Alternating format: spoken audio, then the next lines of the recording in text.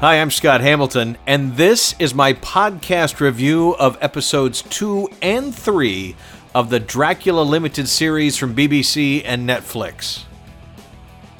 Well, it started really well. I loved the first episode, 90 minutes. Hard to call a 90-minute show an episode, but this is a BBC thing, so okay. From the creators of Doctor Who, well, the guys that worked on Doctor Who and Sherlock, which is one of the best series, they reinvented Dracula. And in the first episode, they kind of retold the origin story to a certain extent.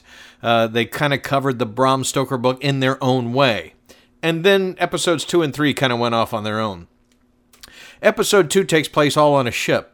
And that usually lends itself, those kind of stories, well, like the movie that's opening this weekend, Underwater, that lends itself to good drama when you have a claustrophobic space that you can't get out of, and you have a tight-knit group of people, and you don't know who's going to die next and all that kind of stuff.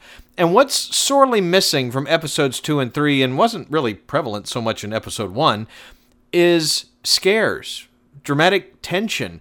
The first one was a little tense as Harker was trying to find out more about Dracula and got lost in the castle and things were chasing him. And okay, that was a bit scary and a bit creepy. And yes, but there were almost no creepy things in the second episode. All on board a ship, all on the way to England. And he's picking off people one at a time. Some we see on camera, some we don't. Some people catch him, but there were some good twists towards the end, and the whole device that they used to frame the entire episode was interesting, which I thought they gave up a little early. He's basically telling a story to a character from the first episode, and that kind of frames the second episode while he's on the ship and taking this journey. But I really like the end. At the end, you don't know what's going to happen next, and he pops up on the beach in modern times. Not to give anything away, but Dracula doesn't die in episode 2. Come on, there wouldn't be a 3. So there was a cliffhanger at the end that somehow, he woke up over 100 years later. So then I watched episode 3. There were some things I really liked about the episode, and I don't want to get too much into spoilers, but there is a foundation doing investigations in the 21st century that I would have loved for them to get deeper into. They introduce this, but don't really do anything with it. They introduce some new characters that they don't do a whole lot with. He's attracted to this person for some reason, but they don't really get into the heaviness of it until a little bit towards the end, and then they kind of toss it away. And then a lot of people complain about the end, which the only problem I have in the end on what he finally decided to do, I don't think the character would have done that. I don't mind that we find out some of the reasons why Dracula is the way he is, the whole sunlight thing and the crosses and all that stuff. That I didn't mind so much, but the last 5 minutes and the choice he makes, I don't know that I agree with. I mean, given the psychology of what one character explains to him, perhaps he would have chosen that. But as a lifelong fan of the character, and he's just too much of an evil presence, too much of the devil incarnate, too much. I just don't see him making the final choice that he makes, although artistically it was very well done. It was interesting.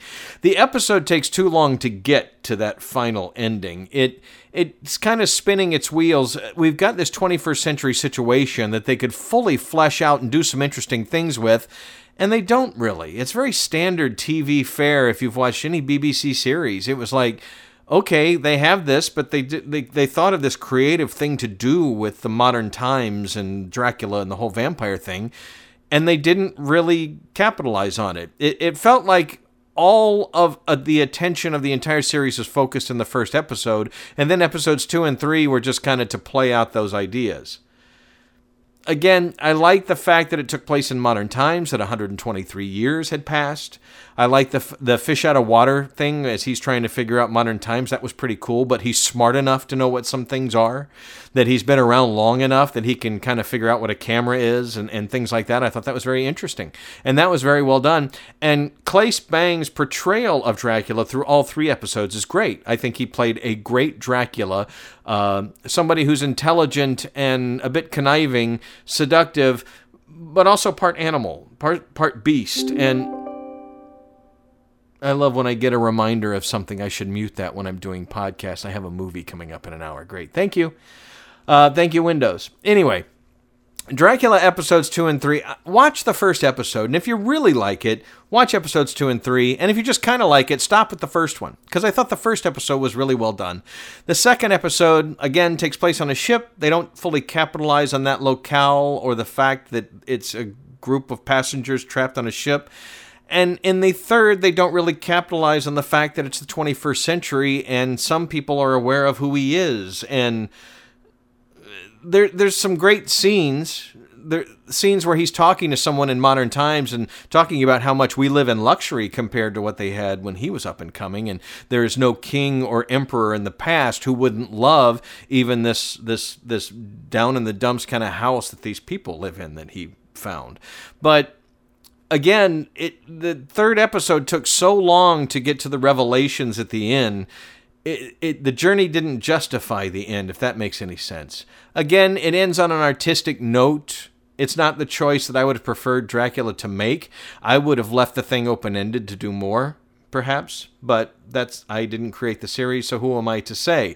But as a lifelong vampire fan, as a lifelong Dracula fan, the ending kind of left me cold. So Episode 1, 2 thumbs up. Episode 2, 1 thumb up. Episode 3, a half a thumb up. Because, like I said, there were things I liked about it, and a lot of things I didn't really like about it. So there you go. Netflix on Amazon. It's from the BBC, and high production values, great acting all around. I didn't think anybody did a poor job, and it's filmed well. The special effects are good.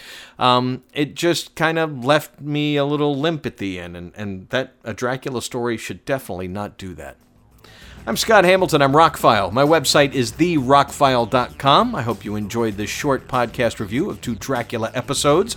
I will have some upcoming movie reviews. Going to go see several movies this weekend, including 1917 tonight. So I'll have that review up in the morning. I've been very much looking forward to Sam Mendes' latest, which is a World War I story about 2 guys told in real time like it's one camera shot. We follow their story for 2 hours as they try and save thousands of soldiers.